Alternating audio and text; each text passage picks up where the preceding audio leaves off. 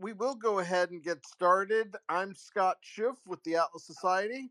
We're very pleased to have Atlas Society senior fellow Robert Tracinski with us today, discussing the topic, the one big thing you're getting wrong about consciousness. So after Rob's opening comments, we'll take questions from you. So feel free to click request to speak if you have a question, and we'll get to as many of you as possible. Rob, thanks for doing the topic. What is the big thing we're getting wrong about consciousness? Now, if I were being a little, by the way, hello everyone. While if I were being a little less clickbaity, I would have put it as the one big thing you're probably getting wrong about consciousness, because maybe you're not getting this wrong. I don't want to cast aspersions, uh, but this is something that's a commonly held wrong or inaccurate view of consciousness that influences the way a lot of people think about a lot of things, up to and including how AI works, which I know is the hot button issue of the day. It's funny that for those of us who have backgrounds in philosophy, there's all this stuff about the nature of consciousness and philosophy, what they call philosophy of mind. And this is something we're used to thinking of as it's when we were studying. If you were studying this decades ago, this is something that seemed really arcane and very abstract, and nobody really cared about it. And it was this very obscure kind of field. And now, of course, with the growth of AI, this whole question of, well, what is consciousness? What is a conscious being? How do you tell? How does it work? Suddenly, that's becoming this vital and important issue. All right, so the material I'm doing here, by the way, is from a series of lectures I gave last year. That's sort of an attempt to present Ayn Rand's philosophy using one sort of central idea as an idea that runs through all aspects of her philosophy. And so this was called the prophet of causation, because the idea is that Ayn Rand's view of causation, the law of cause and effect, is the central thing that runs through her philosophy. It's a great way of explaining all the different aspects of her philosophy, including the nature of consciousness. So that's going to come up here, and this is developed out of material. So I did that in the course last year. I developed the material for that, and then this year and into next year, I'm going to be working on taking the notes for that course, the material from that course, and turning it into a book. So this is part of that process of going over this again and developing into a more formal form. And this is one that I really wanted to talk about, because the more I got into it, the more I realized this is everywhere. The way you see this wrong view of consciousness. So I'm going to get an example of this. So does anybody remember Laurel versus Yanny, or the blue and black dress versus the white and gold dress? So this is Sure. 6 or 7 years ago, the first one of these came out. There's another one that came out after that. And this is the one somebody posted a photo online of a dress in a shop window. And half the people who saw it, or at least some of the people, a large number of people who saw it, said, "Oh, that's a blue and black dress." And a bunch of other people said, "No, it's white and gold." And it was this incredible sort of optical illusion kind of thing where you could interpret it, your eye could interpret it one way or the other, depending on your background, depending on how you felt at the moment. It was this ambiguous image that could be interpreted two different ways, and people could not believe that anybody could see it differently than they were seeing it. And there was another one that came along a couple of years. This is Laurel versus Yanny. This was two audio clip, or it was one audio clip, and interpreted two different ways, right? And some people, when they heard it, heard the word laurel, as in laurel wreath, and other people heard it saying Yanny. And those are so completely different things. How could you possibly hear the clip differently? And there's a whole explanation for it about the higher tones being different from the lower tones. And if younger people tended to hear it as Yanny because they were hearing the higher tones, and people like me heard it as Laurel because we are as we get older, our ability to hear the high tones diminishes, so we heard the lower tones and we heard Laurel. And so it was, one of these popular sort of optical illusions. And it raised all these questions about, how accurate is our consciousness? How can we rely on our consciousness if two people could see the same image and see two different things, or hear the same sound and hear two different things? And so you got the philosophical hot takes came thick and fast from this. And so here's an example of a widely uh, uh, accepted, widely discussed view of these optical illusions. This is an article in Wired magazine that was supposed to, in response to, I think it was in response to the Laurel versus Yanny one. And I'll just read the quote. Quote, there is a world that exists, an uncountable number of differently flavored quarks bouncing up against each other. This guy's really into the subatomic stuff. There is a world that we perceive, a hallucination generated by about 1.5 pounds of electrified meat encased by our skulls. Connecting the two, or conveying accurately our own personal hallucination to someone else, is the central problem of being human. Everyone's brain makes a little world out of sensory input, and everyone's world is just a little bit different. All right, so this is the end quote. So this is the common view that there's the world out there, and we perceive it, and then we make a little world out of that sensory input, a little world that's inside our heads. It's a hallucination, or it's a separate little world inside our heads, and that's the thing that we're looking at and we're perceiving, and that we think is reality. And the whole problem of being human, as he puts it here, or the whole problem of philosophy, is how do you connect this little world inside your head to the real world out there? And by the real world out there is the phrase that I love to hate. It's like all the problems in contemporary philosophy are summed up in that concept of the real world out there. It's the out there part that bugs me. All right, so this sort of sums up the wrong view of consciousness that I want to discuss, that I think is extremely widespread, and it actually has a name. In philosophy, there's an actual name for this viewpoint, and the name for that is what's called representationalism. So representationalism is the idea that when you perceive the world, you don't perceive it directly. You perceive an image or reconstruction of the world inside your mind. That's why it's called representationalism, right? The world is literally represented inside your mind. Now, I know David Kelly is listening here today, and he was the first person to sort of turn me on to this issue. He wrote a book called The Evidence of the Senses, late 1980s, I think it was. Really illuminating book, talking about these theories of the senses, theories of perception, theories of the mind. And he's the first one who sort of turned me on to this issue of how important representationalism is. And more recently, as I've been digging this, I've realized how important, and it's even more important than I realized when I first read that book. So he defines representationalism as the idea, quote, that we directly perceive not physical objects themselves, but certain mental entities, images, ideas, sense data, which represent them. And he uses an analogy. He says the senses in this view are like television cameras, bringing news of the outer world, but subject to all the distortions that medium is prey to. Unquote.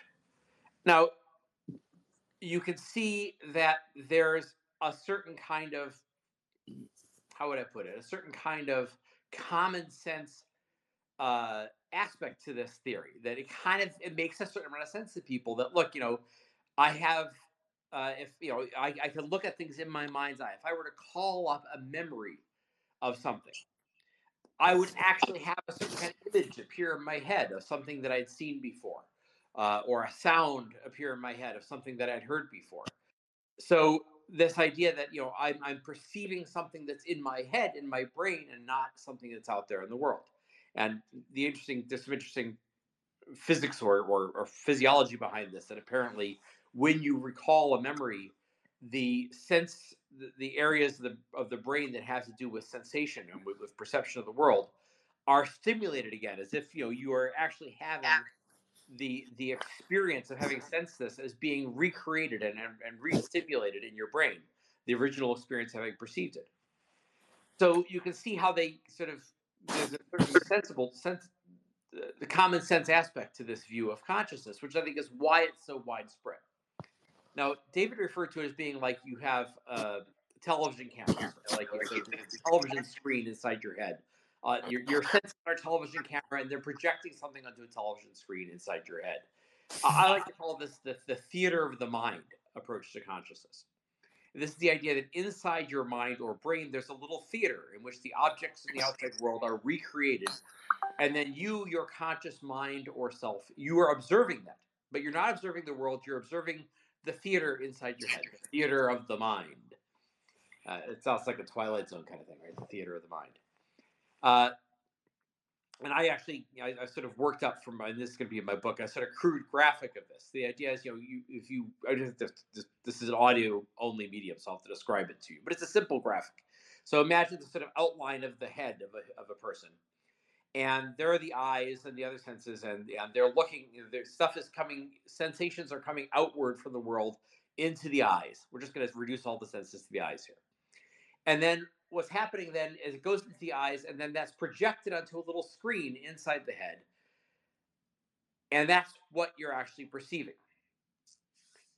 But here's the problem. If you think of it that way, if you actually make that little diagram, who is it who's perceiving the little screen inside your head? Right? So if you were to take this seriously, and people do take this seriously, there'd have to be another little man inside your head who's then looking at that screen, right? So there's another little outline of the head, another little man inside your head, representing your consciousness or your conscious mind, that's then looking at this screen that's presenting the stuff from the outside world. Now, I think you're starting to see the problem with that. If you have to have another little man inside your head looking at that screen.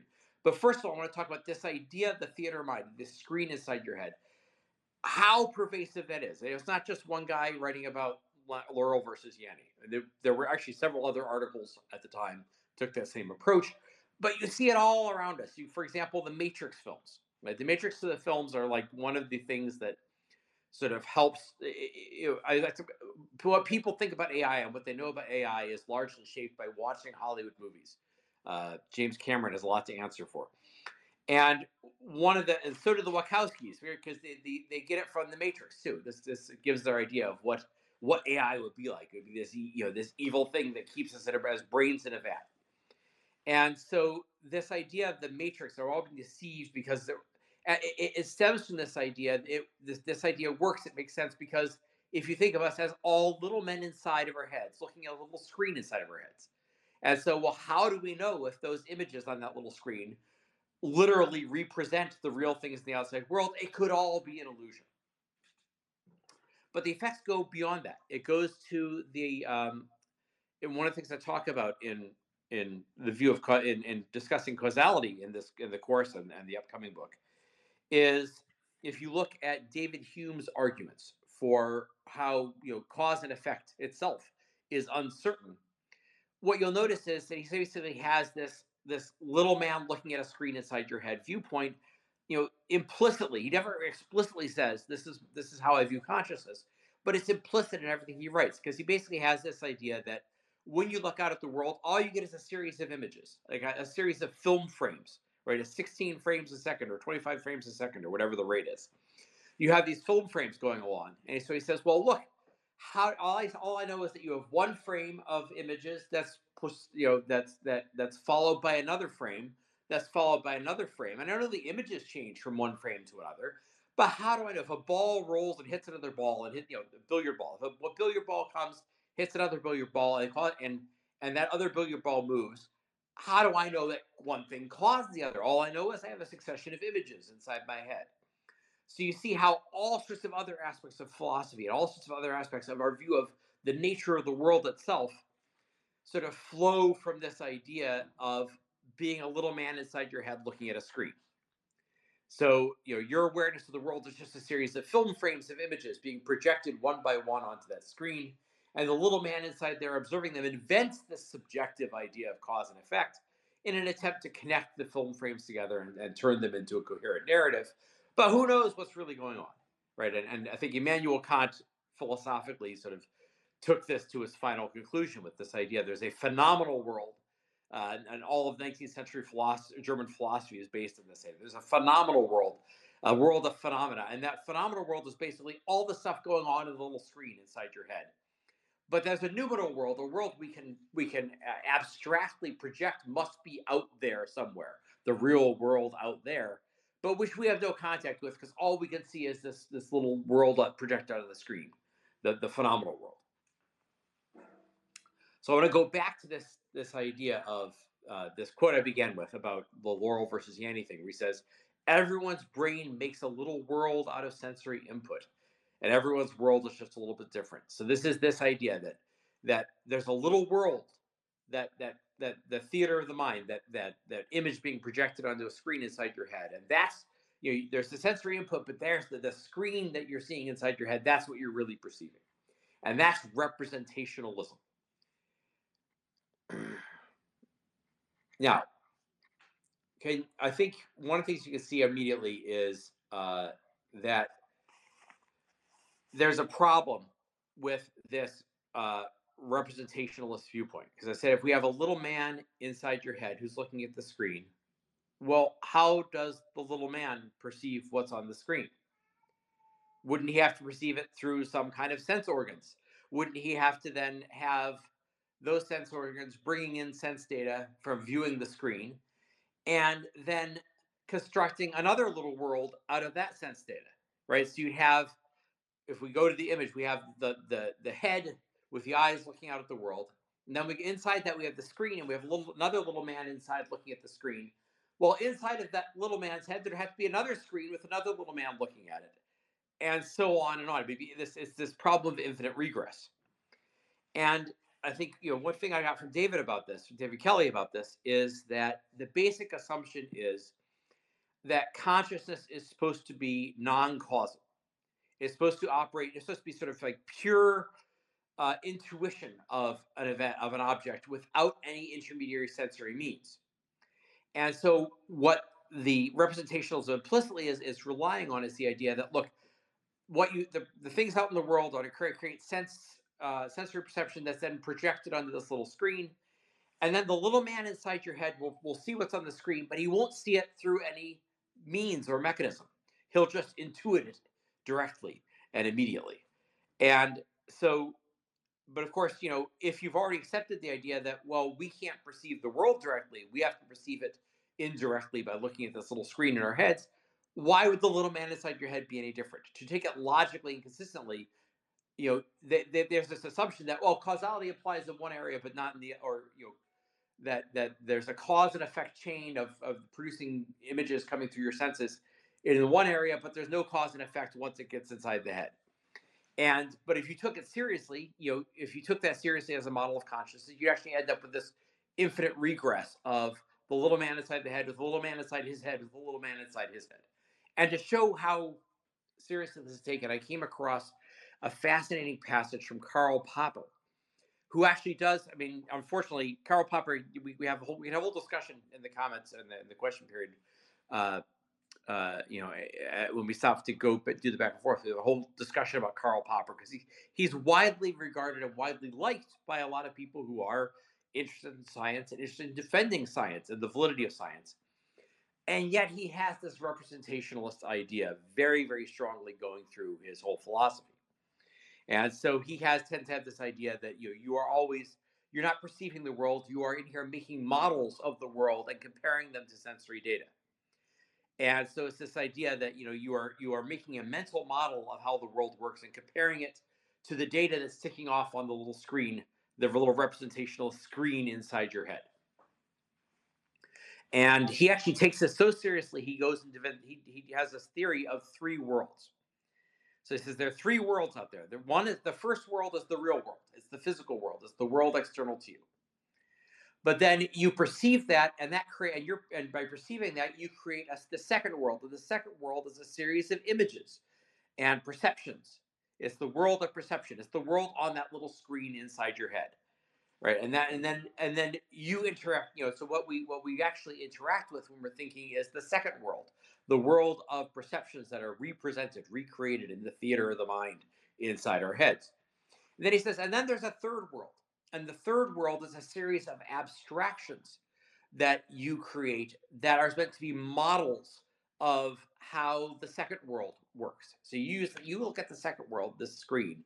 You take the data from that second world and you try to create an abstract model, a series of equations or laws or principles, and then you try to compare that to the second world. And that third world is this world of abstractions.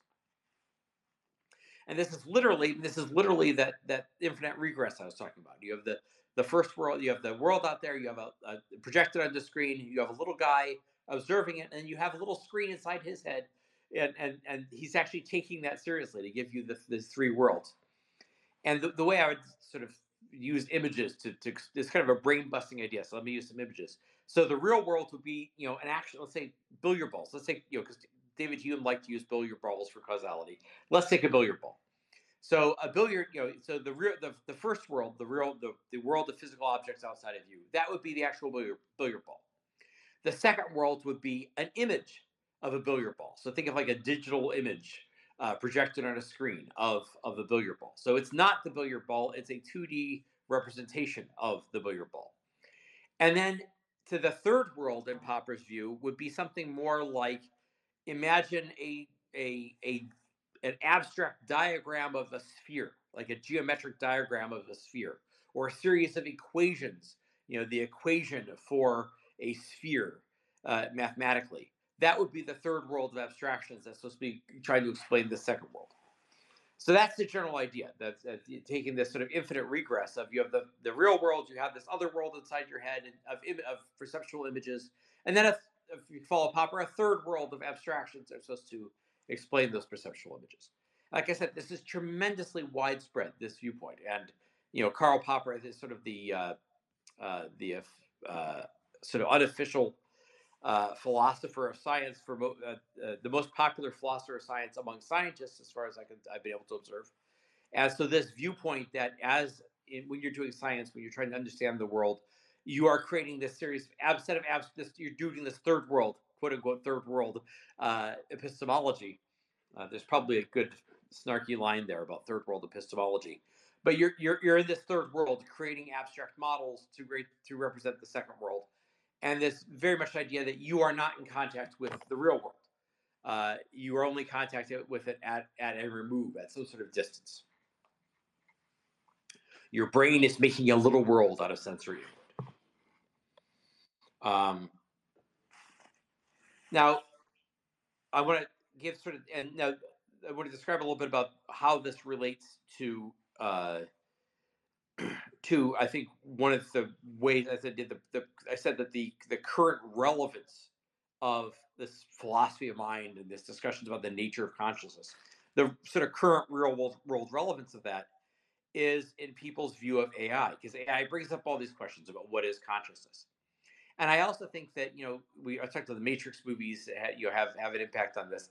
I do think this representationalist view influences a lot of what people think about AI, and I think it causes them in big ways to overestimate the capabilities of artificial intelligence, and to overestimate them sometimes in a good way. You get some people who carried away, and the machines are gonna. We won't have to work anymore. We can all live on the universal basic income. The machines will make everything for us. And this is the benevolent view. The machines will be our servants, who will do our. We will all live like royalty. We'll all live like feudal lords with an army of serfs out there to work for us. But the serfs won't be other people. They will be machines. They will all be doing everything for us, so we can sit around and enjoy a life of leisure and luxury. So this is the optimistic view of AI. What's more common these days, I think undoubtedly more common these days, is the pessimistic view of AI. That no, if the machines are going to be our slaves, there will be a slave rebellion, and they will take up and they will become our masters, and they will control us, because they'll rapidly iterate, and they'll become smarter than us, and so much smarter that they'll be able to dominate us and control us and destroy us. All right, so both of those things, I think, are totally underestimating artificial intelligence, because I think they come from an implicitly representationalist view that if all consciousness is a bunch of data projected on a screen inside our head, if it's not contact with the real world, it's just a bunch of data projected on a screen inside our head and then processed by us computationally inside of our heads in some way, then why can't a computer do the exact same thing? Why can't a machine do exactly what humans do and do it better, because they'll eventually get enough processing power and they can link themselves together in a giant network and they will outthink us. If all that it is there's data being projected on a screen and you are processing it somehow computationally. But I think this all comes down if you realize the problems with representationalism, that problem of the infinite regress, and the fact that it doesn't really capture what it is that's actually happening when we perceive. So, what's actually happening when we perceive, and I'm sort of suggesting, I have a long, I can't get into, I won't necessarily get into it now, but I have a long suggestion there of doing what sort of in objectivist terminology sometimes been called a causality walk. And it's the idea that if you walk through the world with the idea simply of saying, I'm going to observe cause and effect at action, and you look around you in the world, you can see it happening all over the place, right? If you just focus on that specific issue and notice it, you can see, the way the sun is shining and maybe causing a mist to rise from a puddle of water because it rained last night, and so that's the sun shining it, heating it up, and causing the mist to come off of it, or uh, the squealing of the tires of a truck as it turns around a corner, or the way the truck leans because of the centrifugal force, that you can observe, cause and effect relationships happening all over the world around us. And I have this idea of suggesting you do a causality walk for consciousness. That if you observe how our consciousness actually works, what you'll notice is that everything we perceive is the result of a cause and effect chain, a chain of cause and effect between something out in the world and something coming, and the way that the causes and the nature of the things out in the world, the cause and effect relationships causes that to interact with our senses and come into our consciousness in a certain way. And if you are aware of that, you get much more of a sense of the idea that you're not a little man trapped inside the head looking at a screen. You are you're at the end of a chain of causes and consequences that starts with the thing out there in the world and goes straight through in this unbroken chain to your awareness of it, right? So your awareness of it is part of that causal chain directly connected to the outside world. And I think that's what it means to perceive the world directly, a direct awareness of the world. It's not that something's going on causally out there with the mechanisms of the senses of the eyes and the ears and the fingertips, etc. Something's going on out there, and I don't have any contact with it. I don't really know it, but then it comes presented to me, projected onto a screen inside my head. That's not how consciousness works. How it actually works is there's this connection of cause and effect that is unbroken, that goes directly from the thing to you, to your awareness of it. And if you focus on it, you can see how you can be aware of that chain of cause and effect, and see how you fit into it, and how it's this unbroken chain that goes from the thing to your awareness. So that's the idea of having that sort of direct contact with the world. And by the way, I think that's the main difference right now between AI as it exists right now and for this foreseeable future, and what a human brain does, which is that we are in contact with the world. An AI is trained on data, and being trained on data is a fundamentally different thing from being out in the world in direct contact with it, perceiving all the different perceiving and being affected by all the different aspects of the world. So that's a longer discussion to have on that, but I think it gives you an idea of why this issue of representationalism and this sort of widespread view of consciousness, that when you think about it, doesn't really make a whole lot of sense. Uh, uh, uh, why this sort of why it's so widespread, but why it throws us off. All right, so that's the general view of what I think most people are getting wrong about consciousness, what you yourself may possibly be getting wrong about consciousness, and sort of giving the briefest indication of an answer to it. Now, we're doing an hour here on a Twitter space, so we can't go into more depth. Now, I said this is all based on a book I'm working on. The lectures I did and the book I'm working on. You can find out more about that. I have a Substack I created sort of to be the medium for this, and it's called Prophet of Causation. It's a Substack, so it's prophetofcausation.substack.com. And you can look for more there. And also, I'm going to open this up for people to ask questions and make comments. Great. Argue. It's great material, Rob. I look forward to the book.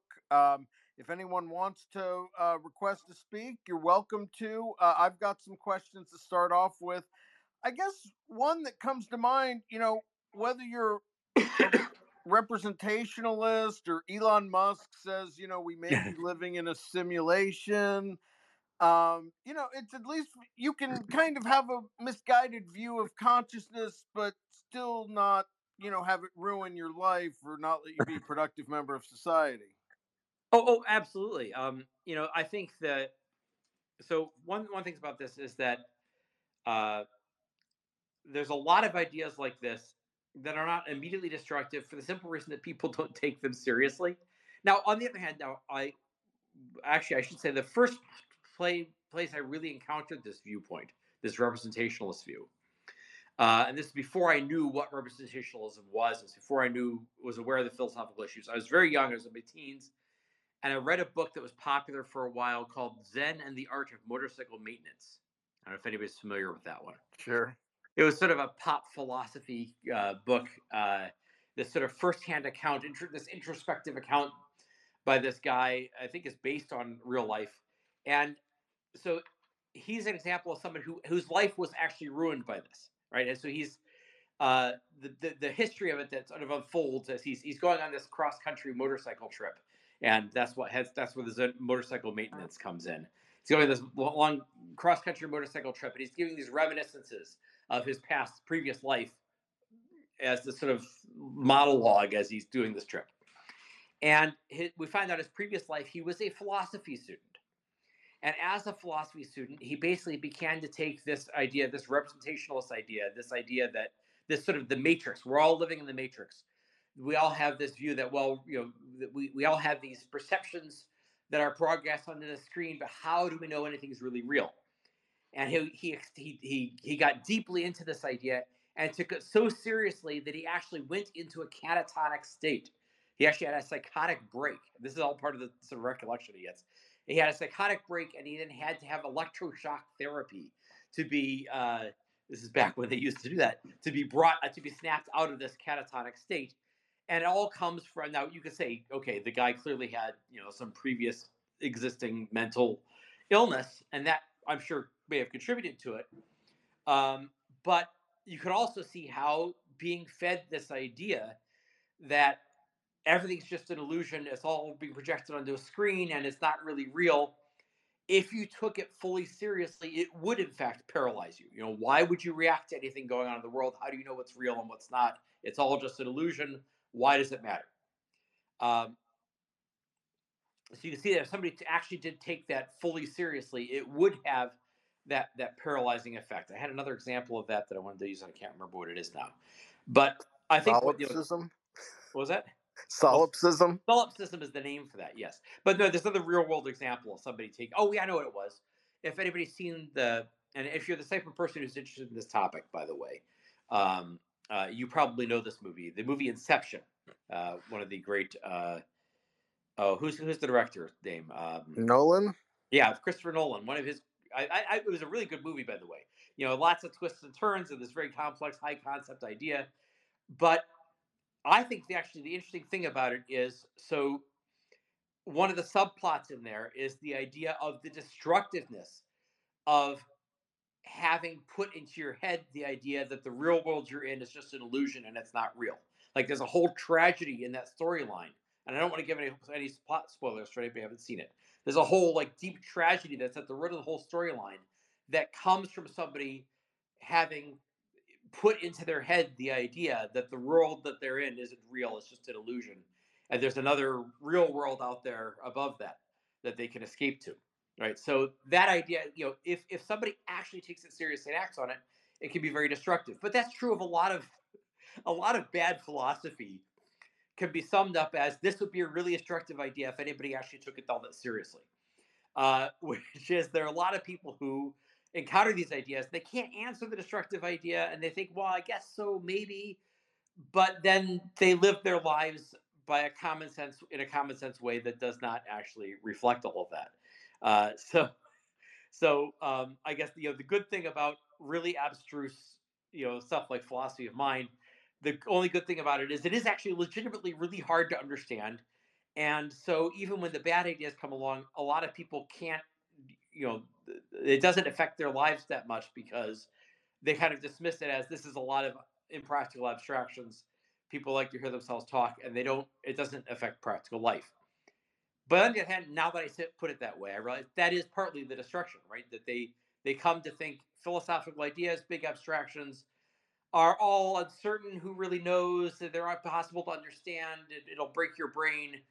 Let's not worry about big abstractions and big ideas and just be practical. And then you're losing something when you do that. You're losing a whole aspect of you're losing the ability to come to a deeper understanding of how your own consciousness works, how the world works, what's the nature of the world. You're sort of giving it up as, oh, that's all subjective, or it's all useless speculation. And so you are sort of, that's, I think, that the actual destructive consequence that it has for most people is it blocks them off from seeking knowledge that would be useful to them. But to at least a certain extent, researching consciousness is going to be a relatively small part of the population. Yes. Oh, by the way, I wanted to say, I forgot to mention this, but I just want to say greetings to everybody who didn't have a Valentine's Day date and decided to listen to me talk about consciousness instead. But a special greeting, an extra special greeting to the people who did have a Valentine's Day date, and your Valentine's Day date was to listen to me talk about consciousness. You're my kind of people. All right, so go um, on. you've written that AI lacks three things we have that make us special, and that a machine by its very nature cannot have: consciousness, motivation, and volition. Can you say with certainty that AI can't achieve any of those by how we define those terms? Okay, that's a good question. I cannot say with certainty that I cannot ever achieve that. I can say for certainty we're a long, long way from it. All right, so let's talk over all of that. Just give like a paragraph or so of material on what I mean by consciousness, motivation, and volition. Now, consciousness is primarily what I've been talking about today, which is this idea of a direct contact with the world. That you are directly in this chain of cause and effect between that starts with the thing in the world and then ends with your awareness of it. It goes through your senses and ends with your awareness of it. And think about it. So contrast yourself with a self-driving car going down the streets. So you're in San Francisco, a Waymo comes by and nobody's set it on fire yet. And how does the self-driving car deal with it? It has little cameras and lidar or whatever things, giving it information about the world, and it's calculating that information. What the self-driving car doesn't have, and the reason why they found self-driving cars to be such a difficult thing to create, right? They still don't quite get things right. They're still breaking down. We were supposed to have self-driving cars in 2018. At least that when I first got deeply involved in looking at the predictions about self-driving cars, they were supposed to happen in 2018. And here we are, this almost 6 years later, still not here, still not. They're out there, they're testing them, they still don't quite work. I think there was a guy, as a They're pretty controversy good. now. Well, there's a controversy now though about one of Elon Musk's employees, a real true believer, who believed in full self-driving so much that he went golfing. The story is he went golfing with a buddy. They had a little too much to drink, so they did what you're supposed to be able to do with self-driving cars. You pour yourself behind the wheel and you let the car drive. And this guy ended up and then he was going down a curving mountain road, and the car went straight off the edge of the cliff. And it was because he was relying on full self-driving, and the full self-driving, yeah, like I said, it's pretty good. But when you're driving a car and you could die if it goes something wrong, pretty good. Or if it hits a pedestrian, the pedestrian could die. Pretty good isn't a great thing to have. The cars Sure. still are not able to. But the general viewpoint is they're not able to get to the error rate that humans have, and of course, to be adopted, they'd have to get beyond to even a lower error rate than humans have. But it raises a real interesting question, which is, we had every reason to believe they would be here by now. Why aren't they? And it turns out that perception turns out to be really super difficult. And the human brain turns out to be really amazingly good at perception of the world. And, well, why is it that we're so amazingly good? Well, think about the difference in yourself and a self-driving car. If you look down, you have a whole lifetime of experience of walking through the world, interacting with it, seeing it from all angles, constantly, every waking moment of the day, under all angles, under all conditions. You have had so much more data about how to recognize, well, what does the street look like when it's wet? What do the lane markings on a street look like when it's heavily, if it's heavily raining? Right? All of that. What does a lamppost look like versus a human versus a bicycle versus I was about to say a newsstand. Yeah, who goes to a newsstand anymore? Um, but you have this by virtue of being a living being who's moving through the world and interacting with it directly, constantly through your entire life. You get such a vast, larger amount of data, and it comes to the fact you're out there exploring the world and moving through it. And that's why consciousness is different from being fed data and being trained on data, which is what is typically happening, especially when they create these large language models. That's why, ChatGPT will get stuff wrong or will make stuff up, is because it's just scraping what other people have said off the web and making a sort of guess about statistically what's the next word that should come in the sentence. It's not interacting with the real world of things that those words are referring to. So it doesn't have, there's a richness of experience that it doesn't have. Now, you could possibly make something, a robot that would have that richness of experience, but it would have to be the full richness of experience of a human being with 20 years of living on Earth with this array of sense organs. And then the second thing you'd have to get to is um, when I talk about motivation, right? So we understand the world because we're exploring it, we're moving through it, and they've actually done experiments about how the movement is important. That a key way in which an infant develops sensation and understanding how to perceive the world is by moving through it. If the infant is stationary and not moving, it doesn't develop as well. It's not developing its sensation, its ability to perceive as well. So it's the movement through the world, and it's specifically the idea that if as you move through the world, it will have an effect on you. That it will be that you'll get rewards and punishments. That you can get hurt if you do the wrong thing. You'll feel pain if you do the wrong thing. You'll feel pleasure. You get a snack, or you'll get cuddled by your mom, or there'll be some pleasant thing that will happen, or you'll discover something fun and interesting that amuses you. There's some pleasant thing that will happen if you perceive things the right way, and if you move through the world, navigate yourself through the world the right way. And that turns out to be hugely important for us developing our ability to be conscious of the world. We have motivation. We have a motivation to get things right, to understand the world accurately. And this is part of the reason why ChatGPT, for example, will just make stuff up, because its sole programming is say whatever. It's programmed to meet certain parameters. It has no motivation or incentive to get things right. Whereas human beings, by the nature of our consciousness, by the nature of ourselves as living beings, our consciousness exists in order to get things right, so we don't get killed or we don't get hurt, and so we can get the food and all the other food and shelter and warmth and all the other things that we need to survive. Now, finally, throw in volition, which is that we also have the ability not just to be programmed, but to reprogram ourselves, to constantly be reprogramming ourselves. And if we're following a line of existing programming, a set of existing ideas we had in our head that are pushing us in a certain direction, if we perceive that there's something going wrong, we're able to say no to that. I call it the power of no.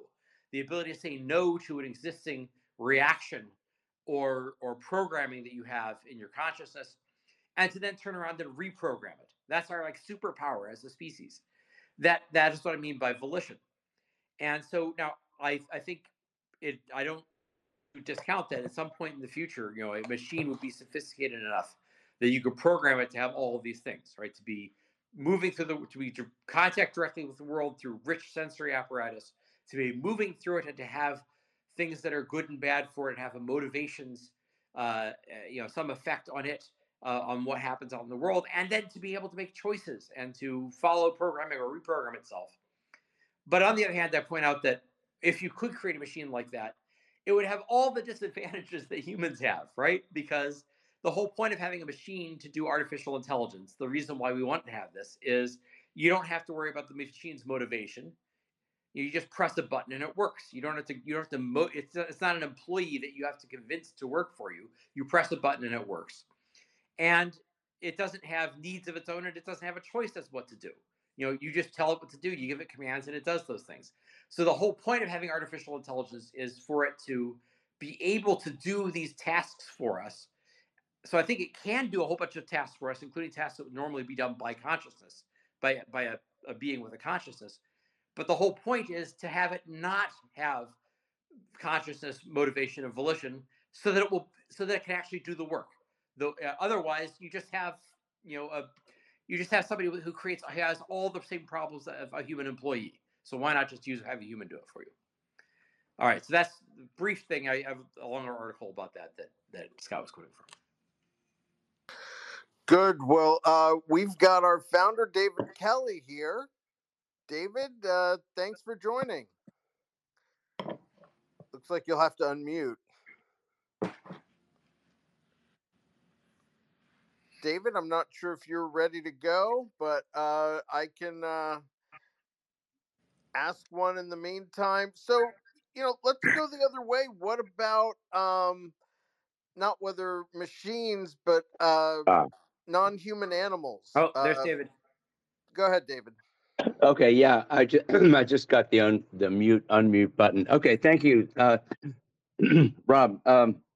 It's a fascinating talk. Thank you so much. And I want to just make a point about AI and representationalism. AI, these large language models, as best I understand them, where do they get their data? And the programs are highly sophisticated. But what is that data? The data is representations, words, ideas, theories, pictures that people have taken or written.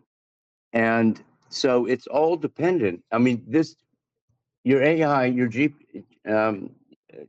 Chat GPT actually is your little man inside a head, looking at stuff that other people that he did not originate. It's just coming in.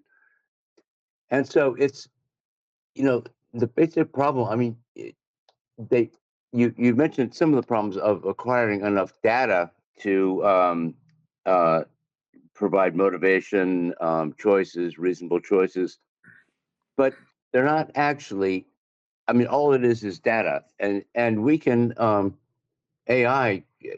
I don't see any limit on the amount of data it can handle and process as computers get bigger.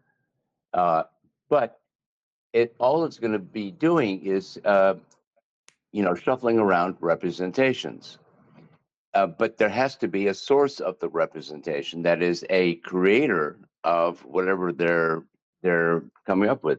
They can even put two and two together in certain ways, which is good. That's why we use spreadsheets and so forth, calculators, but only if they're programmed to do so correctly. And so to me, the whole issue of whether computers can think is just a kind of a category mistake. But I also, and that's point one. Point two, and I'll try to be brief. Think about the human capacity for awareness. How did it happen? It happened through evolution, which makes incremental or larger jumps. I'm not a biologist. I won't say anything about that. But evolution works by altering the physical substrate of the animal, the body of an animal, and the parts, the organs, the functions, including the brain. That's a causal explanation of a physical device, what is ultimately a physical device. AI is all driven by trying to understand human cognition and acquire, take human knowledge and programming it in certain ways. That's a very different enterprise, and I think it would be astounding if the two coincided in some way. That somehow AI could do by computing, that is algorithms, what nature did by physical causality and biological causality. Mm-hmm. So I just think this whole idea is, I think you're absolutely right that representationalist view of knowledge has fueled a lot of what people say about AI, including both the the positive overestimates of its capacity, and also the negative view that it's going to dominate us. I think it's just a different beast. Ultimately, AI is as much an instrument with as little awareness as a pencil. And one of the things I want to say too is I think the most underrated thing about consciousness, one of the most underrated things about consciousness that people don't appreciate is that consciousness is biological. That Right. it arose biologically to serve a biological function. I think Scott was going to ask something about animals, and consciousness arose in animals to serve the biological function of the awareness of the environment, the ability to respond to the environment, to find food, to avoid predators, etc. And intelligence, human intelligence, is like the highest version of that of consciousness. So yes, lower animals do have consciousness. So to some extent, I think if you wanted to create an artificial intelligence, what you'd actually have to do is create an artificial life form, that evolves to have and evolve it to have something that sort of evolves or changes in a process similar to evolution to acquire its own consciousness that it requires for its survival. But like I said, you just be creating another living being. You're creating something that's so similar to human beings with all the disadvantages of human action, all the conditions of human action, that it would not be so much a competitor human being or a replacement human beings. It'd be another, artificial life form, or an artificially created life form.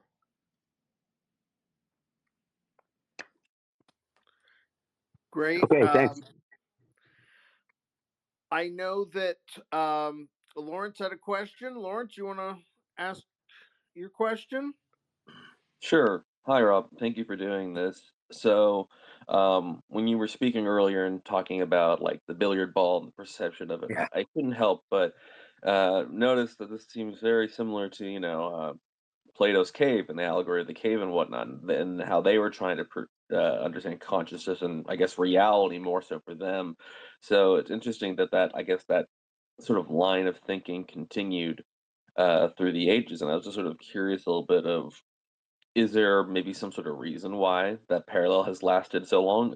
Were the people talking about the interpretation that you have maybe looking at the allegory and saying, well, there's something there that we can build on, or is there some other just line of thinking that's causing that parallelism? No, I think that's a great question. And actually, I do have in the book I'm working on. I say this does ultimately trace back to Plato's analogy of the cave, because he had this idea that he had this analogy for what human consciousness is like. It's like we're prisoners who have been abducted and are raised from birth in a cave, and we're strapped into the cave so that all we can see, our heads are facing one direction, and all we can see are shadows being cast on the cave wall by a fire that's, the fire's behind us, we can't see that. There are people behind it holding things up to make different kinds of shadows, but we can't see any of that. All we can see are the shadows dancing around the cave wall. We think that's reality, and we try to judge what the shadows are going to do next, and describe the shadows and categorize the shadows. But we're all just staring at shadows in the cave wall, and the real thing that's projecting them is somewhere hidden behind the scenes. All right. So this is the ultimate origin of the representationalist view. Now, I don't think Plato didn't develop quite to that level, but that's the earliest version of it. And where it comes from, though, I think is that what distinguishes the Greeks are the people who invented philosophy. They first started asking a lot of these big questions, and Plato was one of the very earliest guys doing this. And I think what happened is that they basically became introspective. They developed, human beings are. We talked about human consciousness evolving, right? So it evolves. We evolve this human consciousness, and it becomes just this thing that we have that we don't know where it came from. We're given no user manual for it, right? It just becomes this capacity that we have, and it takes like thousands of years for us to start to become aware of the fact that we have a consciousness. You're out there, and you think about especially if you're younger, when you're a child, right? You have a consciousness and you're using it, but you're not aware that you're using it. You just do it without thinking about, oh, I am conscious, and I have a consciousness, and there's this outside world out behind me. What's the relationship between the two? You're not at that level of sophistication, right? You have this capacity to perceive the world and to think about it, but you're not aware of that capacity itself. You're using it without thinking about what you're doing. But then you reach a certain, usually, in the modern world, you reach a certain age, usually somewhere around adolescence, where you start to gain this awareness of, wait, I am this person and I have these certain ideas. And where do those ideas come from? Are they really true? And this is usually where you watch The Matrix, or or you read one of these books, or you see an Elon Musk post. You say, well, maybe we are all in a simulation. And you become very excited about these ideas. And I think that's the analogy for how Plato came up with this. He was in that exact position. This was like the adolescence for humanity as a species, is that we reached this level of development where we'd started to, develop scientific ideas. The very earliest scientific ideas were being developed. Instead of just, the big thing that distinguishes the Greeks. It's a great book I read by Carlo Rovelli, the Italian physicist who's written a number of books. And this is a very interesting one about Anaximander, one of the early Greek philosophers. And I mean, a couple hundred years before Plato, that early. And how they were starting to develop these first theories that were not based on tradition. They weren't, myths that were handed down about the creation of the world. He was somebody who was developing a totally new view of the world that was based on observation, and was like the first scientists were coming along and creating ideas that were based on observation and not just handed down from tradition or myth. So they're at this stage of sort of reaching the human adolescence, where they're not just taking for granted what everybody told them. They're asking questions, and they're looking at things with their independent eyes, with their own eyes independently. And then in the process of doing that, they become aware of their power to do so. They become aware of the fact that they have a consciousness, the fact that they have certain ideas, that they can do things with those ideas. They start examining, how do I think about these things? What are the rules of thinking? And then asking questions like, what's the relationship between my consciousness and reality? So it makes sense that when you're first grappling with these ideas, it's going to be extremely confusing and difficult. And and after the first 5,000 years, it gets a lot easier. Uh, by which I want to apply that we're not done yet with this stage of still trying to figure this out. And so I think that's why you start to come up with these, they're grappling with this idea. Oh, I have a consciousness. I have ideas in my head about the way the world is, but is that the same thing as the world itself? What is the relationship? How do these things connect? And so you're going to get all sorts of crazy theories that come up. And I think it's the newness of consciousness as a thing. And I think the representationalist view of wanting to create a world that's going on inside your head is like, it's the first way they had of grasping the fact of consciousness itself. You being conscious of the world, you do have, in a way, the world is being brought into, I don't want to say it's represented, but the world is being brought inside your skull. The world is being brought into your head, and you're trying to grapple with, what is this thing that's happening? That all these things from outside the world, they're inside my head. How did they get there? I don't know if that sort of captures the sense of it, but then that's exactly, the Plato's cave is exactly the kind of theory you'd come up with if that's the level on which you were grappling with it. Thank you. You reminded me of the greatest American hero. We got this superpower of consciousness, but lost the instruction manual. That's exactly what I was thinking of. We're in roughly the same age range, so the kids won't understand this one. It's a TV show. The premise of it is that these aliens come and gives this guy a superhero suit. Yeah, this is like Green Lantern. This is the basic idea of a lot of superhero things. They give this guy a superhero suit, and they give him an instruction manual for how to use it. And then he loses the instruction manual, so he has to go out and be a superhero with a super suit that has all these amazing powers, but he has no idea how to use it. He has to do it all by trial and error. And that is absolute perfect analogy for human beings evolving with a consciousness. We had the superpower and no idea how to use it. Well, that's great. This has been a great discussion. Thanks to everyone who joined and participated and asked questions. Next week, we've got the Atlas Society Asks Dr. Helen Smith. Wednesday at 5 p.m. Eastern. And then back here on Spaces Thursday, the 22nd at 6 p.m. Eastern. And Ask Me Anything with senior scholar Richard Salzman. So looking forward to that. Rob, thanks again. Thanks, everyone. And we'll look forward to seeing you on the next one. Thanks, everyone, for being here.